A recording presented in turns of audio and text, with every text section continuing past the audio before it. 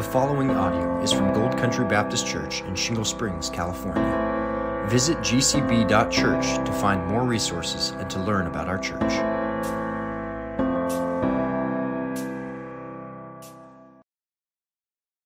If you would please take God's holy word and turn to the book of Exodus, chapter 17. And if you're joining us here this morning, we have been preaching through the book of Exodus section by section and verse by verse, and we've seen already in chapter 17 God's power for human weariness. And we're going to see today God's power in remembrance.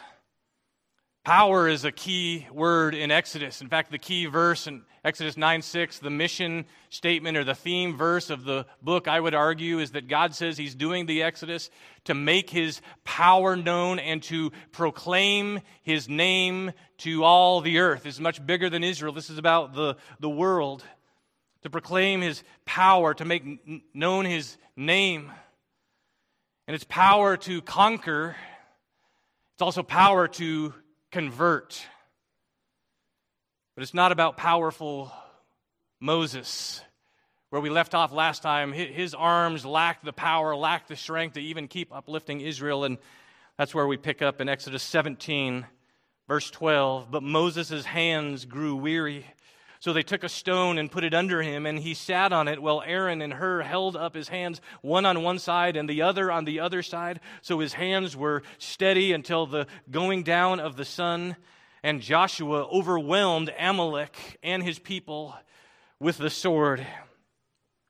Now we come to verse 14, where we'll pick up this week. Then the Lord said to Moses, "Write this as a memorial on a book and recite it in the ears of Joshua, that I will utterly blot out the memory of Amalek from under heaven." And Moses built an altar and called the name of it, "The Lord is my banner," saying, "A hand upon the throne of the Lord," or some of the translations say something like, "He has sworn with a hand, the Lord will have war with Amalek from generation to generation." Chapter 18, Jethro, the priest of Midian. This is who we were reading about earlier in the scripture reading, the backstory. Jethro, the priest of Midian, Moses' father-in-law, heard of all that God had done for Moses and for Israel, his people, how the Lord had brought Israel out of Egypt. Now Jethro, Moses' father-in-law, had taken Zipporah, Moses' wife, after he had sent her home, along with her two sons. The name of the one was Gershom, for he said, "I have been a sojourner in a foreign land." And the name of the other was Eleazar, for he said, "The God of father was my help and delivered me from the sword of Pharaoh." Jethro, Moses' father-in-law, came with his sons and his wife to Moses in the wilderness, where he was encamped at the mountain of God. And I would just remind you, that's the same place where Moses was at the burning bush, where this all began, at the mountain of God. Verse 6, "And when he sent word to Moses, 'I, your father-in-law Jethro, am coming to you with your wife and her two sons with her,' Moses went out to meet his father-in-law and bowed down and kissed him. And they asked each other of their welfare and went into the tent. Then Moses told his father-in-law all that the Lord had done to Pharaoh and to the Egyptians for Israel's sake, all the hardship that had come upon them in the way, and how the Lord had delivered them. And Jethro rejoiced for all the good that the Lord had done to Israel, and that he had delivered them out of the hands of the Egyptians. Jethro said, 'Blessed be the Lord, who has delivered you out of the hand of the Egyptians and out of the hand of Pharaoh, and has delivered the people from under the hand of the Egyptians. Now I know that the Lord is greater than all gods, because in this affair they dealt arrogantly with the people.' And Jethro, Moses' father-in-law, brought a burnt offering and sacrifices to God, and Aaron came with all the elders of Israel to eat bread with Moses' father-in-law before God."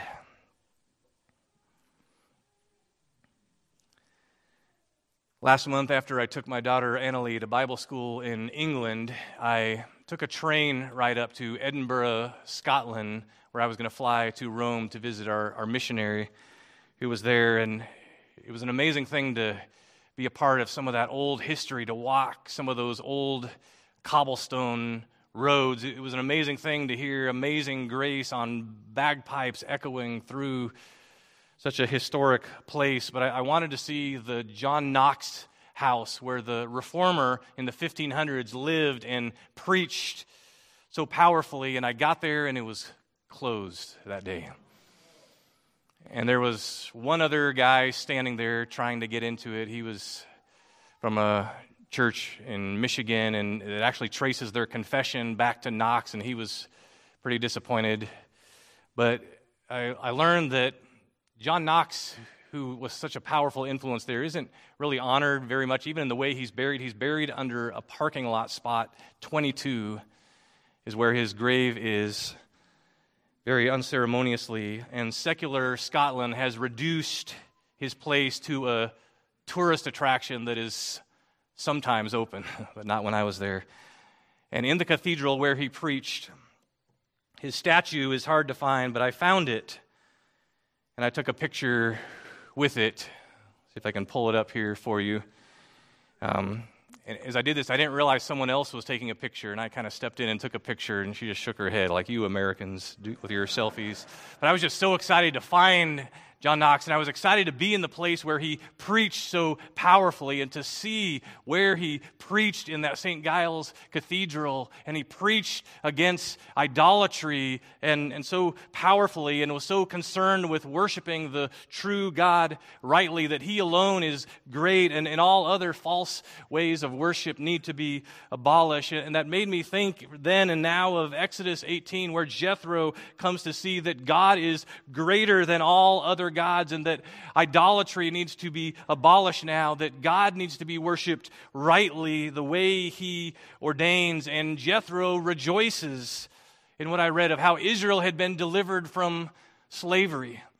And John Knox knew something about slavery firsthand as well. He had been captured by French Catholic forces, and he had been a galley slave for some time. But then when he was released from slavery, he saw it was his duty, because of his deliverance from slavery, to proclaim God's greatness. And that's very much what Israel has been called to do as well. They've been delivered from slavery, and their mission is not just to be Israel in the wilderness. It's to proclaim God's name to people all around the world, starting with the people in the wilderness that they're going to interact with, like we read about in our text. One of the lessons of Exodus 17:14 is it's good to remember history. There's things that need to be recorded. There's things we need to write down about what God has done in the past. Or like chapter 17, verse 16, that God fights for his people from generation to generation. God will deal with his enemies. He will prevail. And verse 15 of chapter 17 mentions a banner being raised up in the Lord's name. And I'm thankful for Banner of Truth Publishing and how they've raised up some of the works of Knox and others for our generation. The cathedral there's a stained glass window that gives a scene of what it would have looked like from artists when he was preaching there. But even the banner of the flag of Scotland to this day, even though it was given to the new king recently, the banner flag for the Church of Scotland has in the center of it this Exodus image of the burning bush, that light that begins in the burning bush and what's revealed about God there needs to keep burning, and it needs to be lifted up for others to see. And when verse 13 mentions Joshua prevailing with the sword, I think of how John Knox was called the Presbyterian with a sword. And he literally earlier had been a bodyguard, sword bearer for George Wishart, who was his mentor, who became a martyr, preaching the Reformed faith. But John Knox would go on to wield the sword of the Spirit, which is the Word of God, in many battles for the truth. And he would prevail, and ultimately Christianity would prevail there in Scotland through the gospel. And I think of Moses as he stood up to the king of Egypt and boldly proclaimed God's truth. That was also true of John Knox. He boldly stood before, on more than one occasion, Mary, Queen of Scots, and he warned her and preached directly to her the warnings of the gospel. And there was a time where she said, if you have any problem with how I'm living, come and preach to me privately. And he said to her, you can come to St. Giles Cathedral any time to hear what I have to say. He would not give in even to the one who could take his life, Mary, Queen of Scots. It was said that the Queen feared the prayers even of John Knox more than the armies of of Europe. She feared the prayers of John Knox more than even invading armies. Here's one of his prayers that's recorded. Behold our troubles and apparent destruction, and stay the sword of thy vengeance before it devour us. Place above us, O Lord, for your great mercy's sake, place above us rulers and magistrates who will fear your name and will the glory of Christ to spread. Take not from us the light of the gospel, and suffer no papistry, that means Pope teaching, to prevail in this realm. Illuminate the heart of our sovereign Lady, Queen Mary, and inflame the hearts of her council with your true fear and love. We need to pray like that still today for our leaders and our rulers.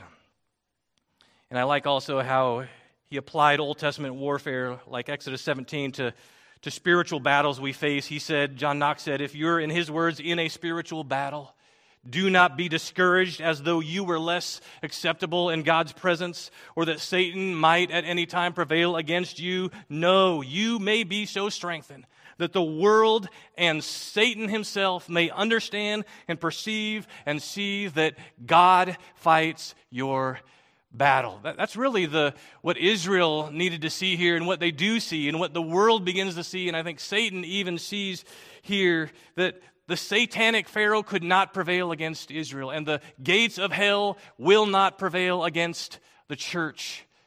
And the battle is the Lord's. And the world sees that, starting with Jethro, and we'll get to him. But we've seen the battle is the Lord's. We need to also see the banner of the Lord for the world. His power is going to be displayed, and it is displayed to his enemies, so that, purpose statement of Exodus, so that his name would be proclaimed to all the earth. So both things are happening in Exodus. His power, remember, it was shown to Egypt in the plagues, all the miracles, everything that's happening is showing his power, but it doesn't end with that. It's so that his name and his fame would go out to the world. And we're going to see that even begin with a Gentile converted to confess, now I know the Lord is greater than all others. This passage is going to show us the Lord is supreme. And we'll look at this in two sections, in man's memory at the end of chapter 17 and in God's mission. But there's not just a battle of men at the end of it. He's going to talk about the memory in chapter 17. And there's going to be a banner that goes beyond Jews to Jethro, to the Gentile world, which he is a first fruits of in chapter 18. But first, man's memory. Look at chapter 17, verse 14. Then the Lord said to Moses, write this as a memorial. And we use that word memorial for a number of things. We've got Memorial Day weekend coming up. We already prayed for memorial services, which are to remember this coming Saturday, Grace Bernardo, the Monday after that, to remember Paul Anthes, former pastor here, friend to me and many, Ron Eicher's memorial service on June 24th here as well. Next month, we need to remember those things in prayer. And a good Christian memorial service remembers and celebrates God's work in a life. It celebrates God's faithfulness, what he has done. And we're going to see in this message how in the Psalms, as they did this, even in grief, even in great sorrow, as they remembered who God is, as they remember what God has done, that helped them to move forward in the future. And we need that help today. And what we see in this passage is a number of things that tie in with how we remember things. In verse 15, Moses built a monument. A monument was one of those things they did to remember what God had done in a particular place. And verse 14 describes it kind of like a war memorial. This is something to be written down. This is something to be recited to the ears. And the younger generation, Joshua, needed to keep passing this on. It was to remember God's past work in the life of Israel for the future. And this is the first mention, I believe, of writing in Scripture. And this is the first mention of the word memory, at least in my translation. There's a memory that's to be dealt with of Amalek. It was to be wiped out. We'll talk about what that means. And then there's a memorial of God's power that's to be written out. There's some things that need to be forgotten or kept in a proper place. There's things that we need to remember that we might not remember if we don't write down. And the context here is war. In the first part of chapter 17, war is often something that leaves trauma in the memory.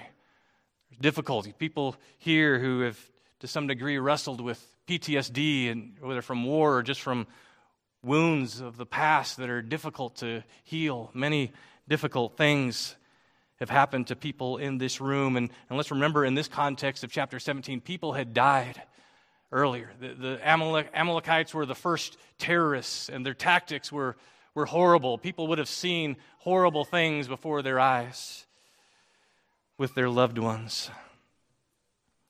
Maybe it was hard even with some of those images and those memories that would keep coming back as they're grieving. God's word is written here, of things that needed to be written here, and even as many in this room are grieving. How do we keep moving forward? How do we deal with some of those hurtful, painful things of the past? Sometimes those things, those past wrongs can even keep replaying. At times you can't even explain. Maybe you're even at communion and these memories are coming back, or at other times. Well, God's sufficient word for them and for us has some help. And I want us to consider some takeaways from this concept of writing down and remembering certain things, to recall and to retell how God redeems. In verse 14, he says, write this down. Repeat this out loud. And this has been a pattern we've already seen in Exodus. In chapter 12, Passover was called a memorial day. This was a regular annual memorial. It was a memorial of their redemption. It was to remember how God had brought them out of slavery, and there were certain things they were to do and even eat that would prompt that memory. And as it prompted it, there were some terrible things from their bitter slavery, but even they were to be reminded of God's redemption. And he tells them, this is to be a memorial before your eyes. In chapter 12 and chapter 13, there were helps that God gave them to help recall rightly and to retell how God had redeemed. And then also they needed to remember, and we need to remember God's power. That's one reason Moses, in verse 15, is building an altar to memorialize or to mark where God's power had been on display. It wasn't about their great army, it was about their great God. That's what the monument is for. It's not to them, it's to God. It's also why in chapter 15, it doesn't move on from the Red Sea until they make and memorize a song that they sing of victory to the power of the Lord who has triumphed gloriously. The horse and rider he's thrown into the sea. And from the youngest of them on up, they would have grown up learning and singing that song. And I'm told it's a fact that actually the songs that we learn when we are younger, there's a part of the brain where those are stored, that sometimes those things can be remembered when almost everything else you have forgotten.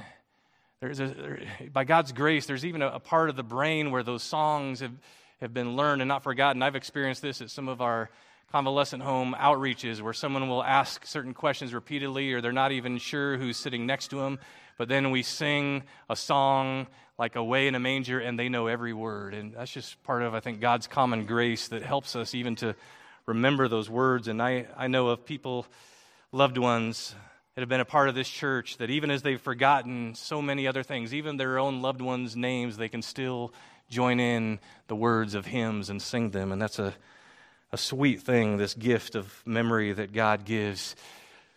But also in Scripture, we need to refuse to dwell on past wrongs. And this is a battle that many can face. But God says in this passage that he's going to utterly blot out the memory of, or he's going to blot out the remembrance of Amalek. And this isn't blotting out like amnesia. This is like Amalek is being forgotten in the sense of that they're not going to focus on that anymore. It's actually recorded here. His name is recorded. It's not lost to history. And so what the Lord is talking about here is not memory you lose like dementia. I know people have gone through that in your families, but it's when you refuse to dwell on past bad memories. And we'll talk about that dynamic, how the Psalms even use the Exodus event to help God's people with that. But one of the things that's helpful to think about in all this is for believers, Scripture says God remembers our sins no more. God remembers our sins no more. We know God has perfect knowledge of all things. There's nothing that's ever happened that is erased from God's infinite omniscience, but He remembers our sins no more. In other words, He doesn't bring them up against us. When they've been covered and confessed and paid for by Christ, He will not bring those again against us or keep dwelling on or focusing on those. And I think even the way Moses speaks to his father-in-law may give us some help. If you look at chapter 18, verse 8, it says, "Then Moses told his father-in-law all that the Lord had done to Pharaoh and to the Egyptians for Israel's sake, all the hardship that had come upon them in the way, and how the Lord had delivered them." So he's acknowledging the hardship, but he's not dwelling on the past. He's not staying there. He's recalling it briefly to retell God's deliverance from the hardship, from the evil of Pharaoh and Egypt. And he's remembering as he remembers those things, and he's retelling God's victory. And God had been a help to his family to deliver them. If you look at chapter 18, verse 3, I think even in the way the two sons are mentioned here, the name of the one, Exodus 18, verse 3, the name of the one was Gershom, for he said, "I have been a sojourner in a foreign land." And the name of the other, Eliezer. This name wasn't mentioned in the scripture reading earlier. This is now brought in. Gershom, I've been a sojourner. That's what Gershom means, in a foreign land. But the name of the other, his second-born son, Eliezer, for he said, "The God of my father was my help and delivered me from the sword of Pharaoh." Moses had a lot in his past that was wrong, that was painful. But God helped him to dwell elsewhere. And even in the names that are recorded here and the history of his life had been, he'd been a foreigner, a sojourner, an alien would be another word. He was a Hebrew from his earliest days, raised as an Egyptian. He didn't quite fit in. He really identified with his people more than the Egyptians later. But later in Midian, as he fled from Egypt, he fled his own Jewish people, and he lived as a Jew with Arabs in Midian, that's in Arabia. And so he named his first son Gershom. Gershom is the word for foreigner, sojourner, outsider. And he saw that as defining his life. When they would use names, it would be defining characteristics of where they were at in their family. But by the time his second son comes, he names him with a different note. In Eliezer, Ezer is the word help, we see even from early Genesis. And Eli, the first part of that, is my God. We see the word El for God. Eli at the end of that means my God. And so what defines his life now is my God is my helper. Yes, I'm a foreigner, a sojourner. I don't fit in. All these things have happened. I've been out of place. But God has been my help. And then he applies it here even to what they had just gone through in Egypt. Eliezer, I think some of the later readers of Scripture would recognize Eli from these famous words in Psalm 22, Eli, Eli, lama sabachthani, my God, why have you forsaken me? Why are you so far from my help? He says, from helping me. And then he says, deliver me from the sword. That's the same language Moses is using here. That psalm might even be thinking back on this. Eliezer, my God helps and delivers from the sword. And Psalm 22 ends with this word, it will be recounted of the Lord to the next generation. In other words, it would be retold of the Lord that he had delivered. The Lord helps. The Lord is the helper of those who feel utterly forsaken. And those words recall the cross where Jesus used that very same word, Eli, Eli, lama sabachthani, on the cross as he's crying out, my God, why have you forsaken me? He's crying out, why? Why? He experienced it in a greater way than the writer of Psalm 22. He didn't just feel that. He faced the force of that as God's wrath came upon his sin. But because of what he did there, he shows how God helps and delivers and redeems us from sin. And as we think of the cross, we can remember God's power. We can remember his power over death and the empty tomb. Even in death, that horrible enemy, his power is displayed. And by grace, we can refuse to dwell on whatever is wrong from the past by the power of the cross. We're not defined by our past. We have a new identity as the redeemed in Christ. And this language of remembering is used in light of what Christ did, like Ephesians 2:11. Remember that formerly you who were Gentiles, remember that you were at that time foreigners and strangers to the covenants of promise. You were outsiders to grace, he's saying, without hope and without God in the world. All of us were that, without hope, without God, strangers, totally outside of the covenant. But now, in Christ Jesus, he says, you who were formerly far off, you who were formerly outsiders, you have been brought near by the blood of Christ. Through the cross, he then goes on to say, this is to Christians now, you are no longer foreigners and aliens, but you are fellow citizens with the saints, and you are members of God's household. Even us who have not a drop of Jewish blood in our DNA, who seem so far removed from the covenants we read about in the Old Testament, through the cross, we're no longer strangers and outsiders. We are part of the one people of God through the cross. We're members equally and fully, joint heirs, all of that. Not just with believing Israel, but with Christ himself. We're joint heirs, fellow sons. 2 Timothy 2:8, remember, it's 2 Timothy 2:8. Remember Christ Jesus risen from the dead. And Philippians 3 talks about, as we know the power of the resurrection, that can help us to be able to forget the things that are behind, to keep the past in its place, to be continually forgetting the things that are behind. And again, this isn't memory loss, but it's counting them as loss. It's counting them as loss compared to the surpassing treasure of knowing Christ, that he becomes much bigger than all of that. But we have to renew our mind. We have to put off bitterness. And here's how one writer explains it. Forgiving and forgetting, sometimes you hear that, but it doesn't mean that you'll never recall what hurt you greatly. This writer says it's a greater remembrance. It's remembrance of Christ's forgiveness of you. By remembering your own offenses against God that are paid on the cross, then you can forgive others. Because that offense no longer needs to be bathed in bitterness if it's been bathed in blood, the blood that pardoned your sin. And then he gives this analogy, those stars. 12 hours ago, if you'd gone out, if there weren't clouds, you could have seen all these stars up there. But as the sun comes out, those stars are still there. And you know that intellectually those stars are still there, but you can't see them anymore because the sun is so much brighter and it's overpowering all of that.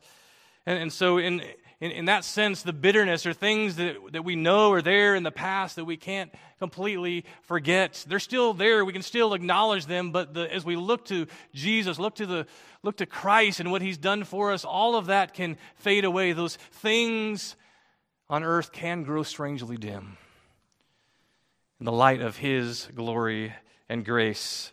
And so don't think of forgiveness as forgetfulness, but really more right remembrance, so that we can keep them in their proper place. And we don't have to go to the New Testament to find statements like that. Moses has already written about really wrong things that have been done to Joseph. In the story that brought God's people to Egypt, Moses had horrible things done. He was sold as a slave, remember? He was falsely accused. He was imprisoned. And then the guy who was supposed to get him out of prison literally forgot him for 2 years. But at the end of all that, as he looks back, he has 2 sons also. And he names his 2 sons also significant names to speak of God's grace. Genesis 41:51. The first one he named Manasseh, for he said, God has made me forget all my hardship. That's what the word Manasseh has to do with.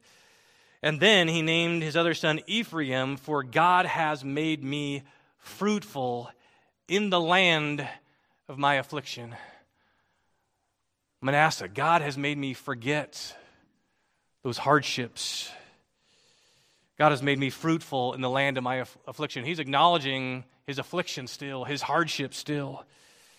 So in what sense had God made him forget? Well, he knew what they had meant for evil, God actually meant for what? For good. Genesis 50, verse 20. And so even in saying that, he recognizes there was evil, there was wrong that they had done. He's not denying that, but he's looking higher. He's looking to sovereign goodness. We've got to look to that. We've got to believe in God's sovereign goodness, even in things that are not right. Joseph's redeemed memory didn't dwell on what sinners had done to him. He dwelt on what his Savior had done in him. There's a great lesson for us.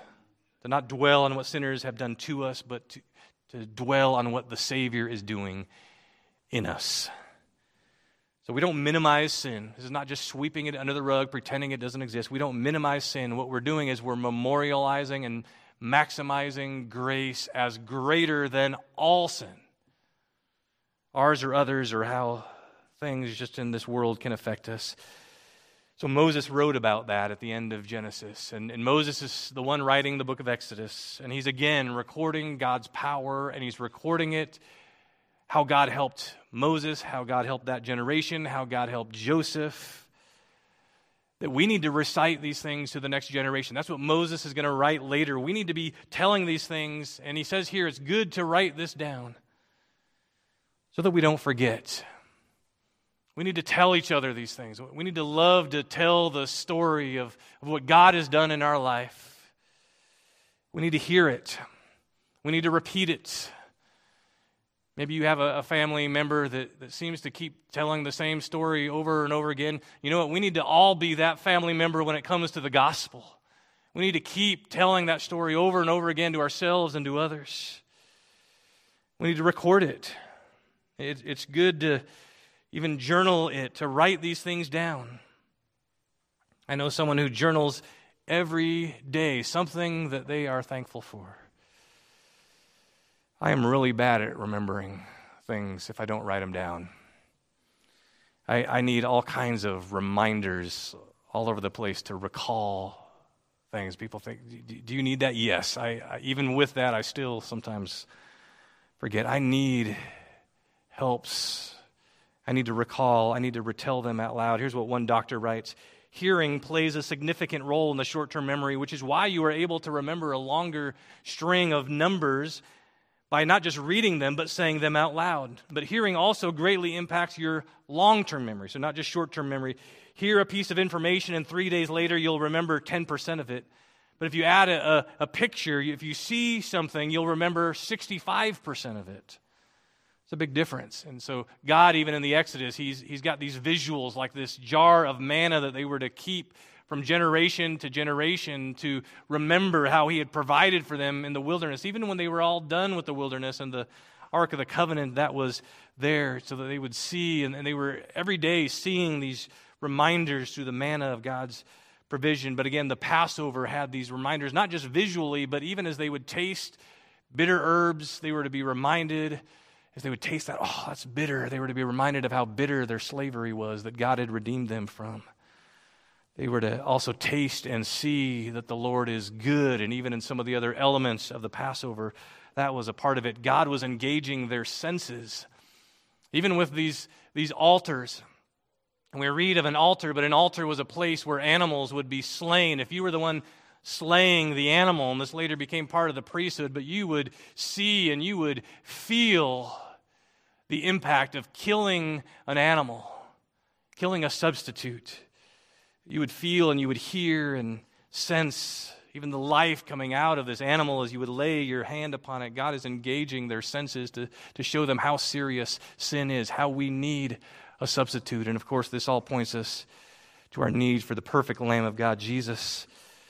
But the story of Exodus also shows us when we complain and blame others, we are forgetting God's sovereign goodness like Israel.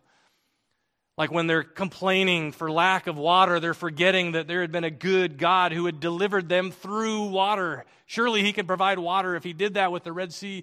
Don't you think he can provide water for us? But they complain instead of looking to him, not trusting his sovereign power to deliver water. And then in chapter 13, right before this, they're hungry and they start blaming Moses like he's trying to kill them, and they're forgetting that he had just been used to save all their lives more than once. And so the Psalms tell us things like this. Psalm 103, bless the Lord, O my soul, and forget not what? All of his benefits. We need to bless the Lord. We need to sing and praise because we can forget his benefits. The fact that it tells us don't forget his benefits means we are prone to forget his benefits and just focus on the one or two things that are not good and miss all of the benefits that he has done. And then it goes on to say in Psalm 103 there, he made known his way to Moses.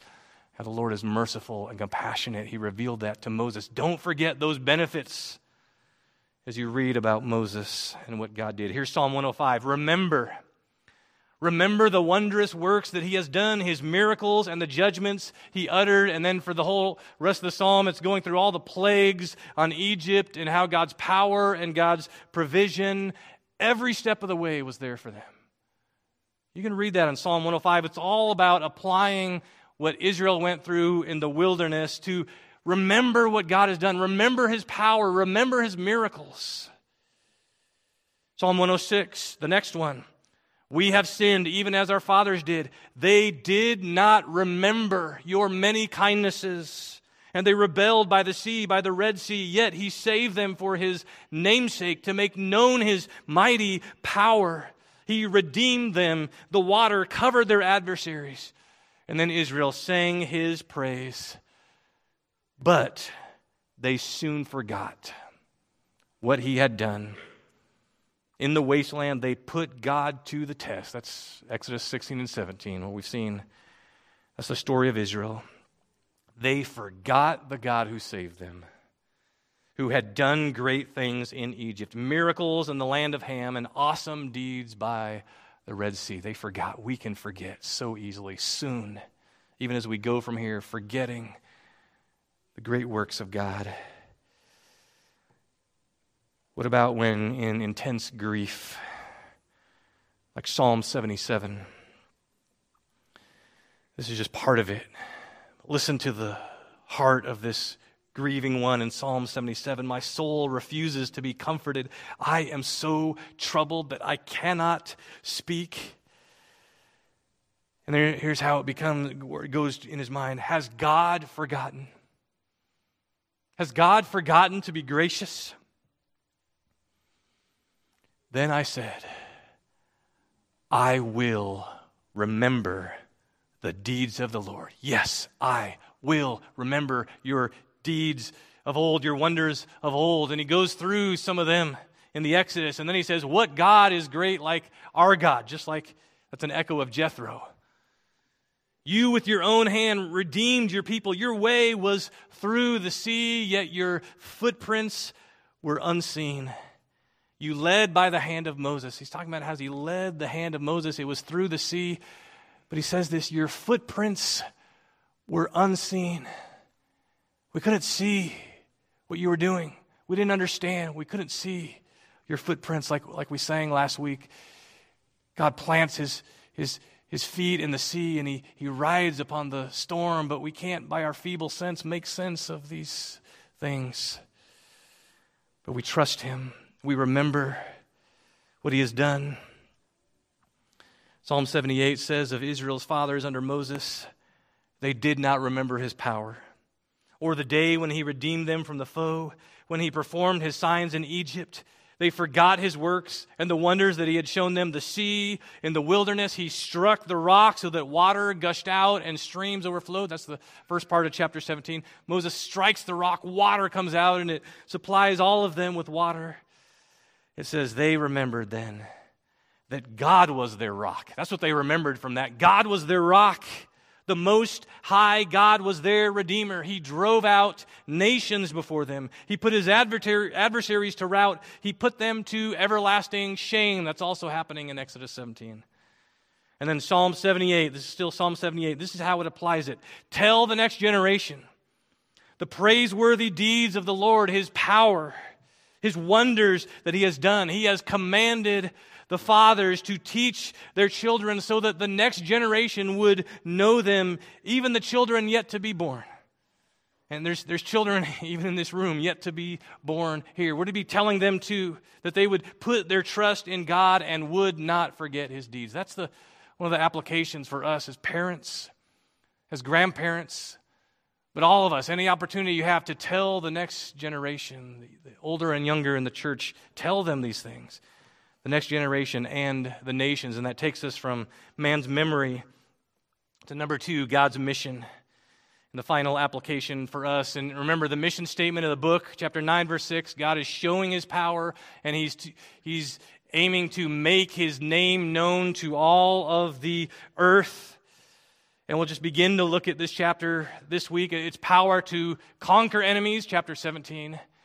And it's also power to convert enemies. I love that. His power can conquer enemies. His power can convert his enemies. In chapter 18, God can justly destroy the Amalekites if he so chooses, and he can also mercifully deliver Arabs if he so chooses, as he does here. Even a pagan priest by sovereign grace. I love this picture here. Chapter 18, verse 1 introduces Jethro as the priest of Midian. The priest, maybe the highest religious leader of that Arabian religion. One writer says he was such a prominent public leader among his own people that the story of his conversion would serve as both an encouragement to the Israelites and an example to them of the importance of allowing faith in the only true God to spread to others. And that's the mission. And he's going to even tell them in chapter 19 that this is what you're to be for the nations. He's showing his saving power. Remember the statement, to show his power, to make his name known. He's showing his saving power to a Gentile along the way. And he's making known his name, Yahweh, his Hebrew name, the Lord.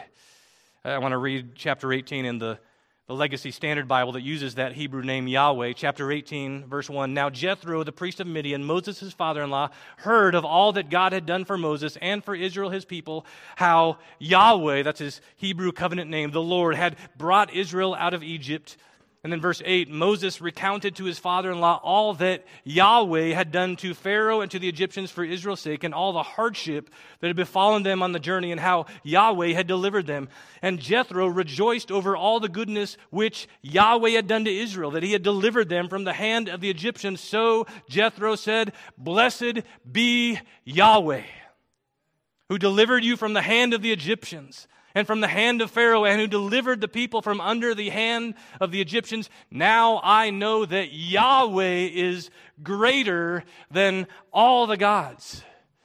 He is the first of a number of non-Jews who say by new faith, now I know.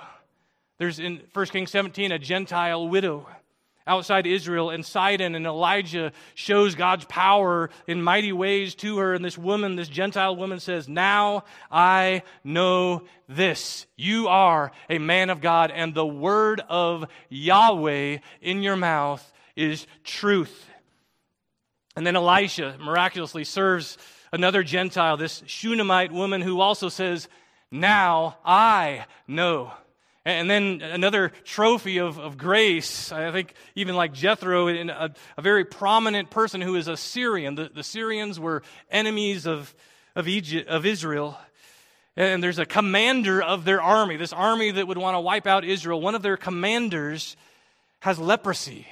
And God shows his power to make his name known. He shows his power to heal him from leprosy when he will humbly respond to God's word and be washed in the Jordan River. And here's what Naaman, this pagan general, says, also apparently converted. This is what he confesses. Now I know. Now I know that there is no God in all the earth but in Israel. And he says, this is the general now, this commander, he refers to himself, to Elisha, as your servant. Your servant will no longer offer burnt offering, nor will he sacrifice to other gods, but to Yahweh. And then he begins to beg, in this matter may Yahweh pardon your servant. When I bow myself, Yahweh pardon your servant in this matter. And Elisha replies to him, go in shalom, go in peace. And notice also here in verse 12, Jethro bows himself. He worships Yahweh alone with sacrifices. And it records how Moses and the elders and the people sacrifice together, and they have a covenant meal together. But here's what Jesus comments on even some of those others in Luke 4. There were many widows, Jesus said, in Israel in the days of Elijah, and Elijah was sent to none of them, but only to Zarephath in the land of Sidon, to a woman who was a widow. And there were many lepers in Israel in the time of the prophet Elisha, and none of them was cleansed, but only Naaman the Syrian.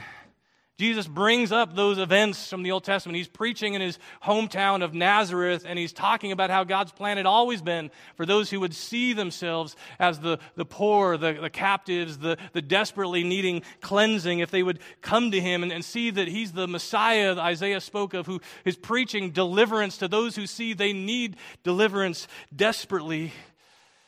And those Jews did not see their need in that synagogue. In fact, they wanted to throw him off a cliff at the end of that. They didn't like those stories of those Gentiles being brought into the family of faith. But in John 4, there's these Gentile Samaritans. After the woman at the well spoke with him and came back to them, this is what the Samaritans said. Even as in the process, all the Jews were rejecting them, they say to her, now we believe. Not because of just what you told us, but because we have heard him ourselves. Now we know that this man is indeed the Savior of the world. Now we know. The Samaritans even had a form of the Torah, and maybe had heard some of these other now I know statements, but they're saying now we know. We know this is the Savior of the world, this man. I need to ask you, do you now know Jesus as your Savior? Do you know him as your Lord? Is he greater than all others to you? If he's not, if you can't say he honestly is, you need to come to him like Naaman, humbly bowing, begging forgiveness as his servant, asking if the Lord would be merciful to you, the sinner, and to pardon you for your sin, and commit to worship nothing and no one else, but only him on his terms. Come to him. There's an urgency. We've been reminded in recent events of the brevity of life and the urgency of life, and how it's important for us today today to make sure our lives are right with the Lord. We don't know if we will have tomorrow. Today, if you hear His voice, Scripture says, do not harden your heart. Don't harden your heart if you're here today. Maybe you've heard it many times, but you've never truly, humbly come to the Savior as your Lord. Come to Him today. Don't put it off. Come to Him. Jesus said in John 3, like Moses lifted up in the wilderness, Jesus would be lifted up for all to see. And in Exodus 17, Moses lifted up his name as the Lord is my banner. Banner is what you lift up. Something you lift up on high for all to see. It's the same word Moses would later use of lifting up on a pole for all to look for healing. It was the word used for a military banner to call soldiers. It's the word for a sail that would fly on a ship, to fly its colors, to identify which navy this was a part of, or a standard or a signal on a hill to rally the troops or to announce victory. We think of even the soldiers there at Iwo Jima pushing up our Star-Spangled Banner in that famous scene there. But on the cross, Jesus Christ was lifted up for all to see, for healing, for help in battle as we look to Him. He's also the one that if we're with Him, we want to show our colors like Him, show that we belong to Him, that we're on His side. He's the one that we need to rally around. He's the one we need to look to for victory. Here's what Isaiah 11 prophesied of Jesus. There shall be a root of Jesse, that's a son of Jesse. This is who David was, who shall stand as a banner to the people. For the Gentiles shall seek him, a banner for the nations. So the son of David, not David himself, but a descendant of David, who would be a banner for the world, for the nations. Isaiah 49, the sovereign Lord says, quote, to the Gentiles, I will lift up my banner to the people. All mankind will know that I, the Lord, am your Savior, your Redeemer. People from every tribe and every tongue on this terrestrial ball are going to be able to say, now I know. And so we sing, Christ the royal master leads against the foe, forward into battle. See His banners go. He's with us in the battle. So stand up for Jesus. Soldiers of the cross, lift high His royal banner. It must not suffer loss. From victory unto victory, His army He will lead till every foe is vanquished and Christ is Lord indeed.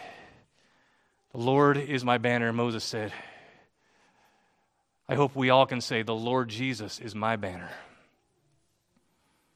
That we would lift Him up, that we would look to Him, that we would seek Him, that we would speak to Him of others like Moses did, that we would lift His banner highest. And I love how Moses, did you see how he went to his unsaved father-in-law and he showed affection to him, he showed love to him, he spoke the truth in love to him, he gave his testimony of how God had delivered him. And God used that to draw Jethro in by covenant grace to true worship and fellowship. And that's our mission too. What Moses did is our marching orders, that we need to share this far and wide. And this should encourage us with unsaved family, even with in-laws, as it talks about here. Show them care. Share with them. And let's be encouraged. If God could save a pagan Arab priest, He can save people you know. Let this encourage us to fight the good fight of faith as Christian soldiers and to raise up that flag. I'll close with this. Philip Ryken says, soldiers always look to their banner. It establishes their identity. It helps them know who they are. On the battlefield, it also helps them keep their bearings and gives them courage and hope. As long as their banner is still flying, they know the battle is not lost. We need a standard, something to look to for security and identity. What is the emblem of your hope? What do you look to for courage in times of difficulty and despair?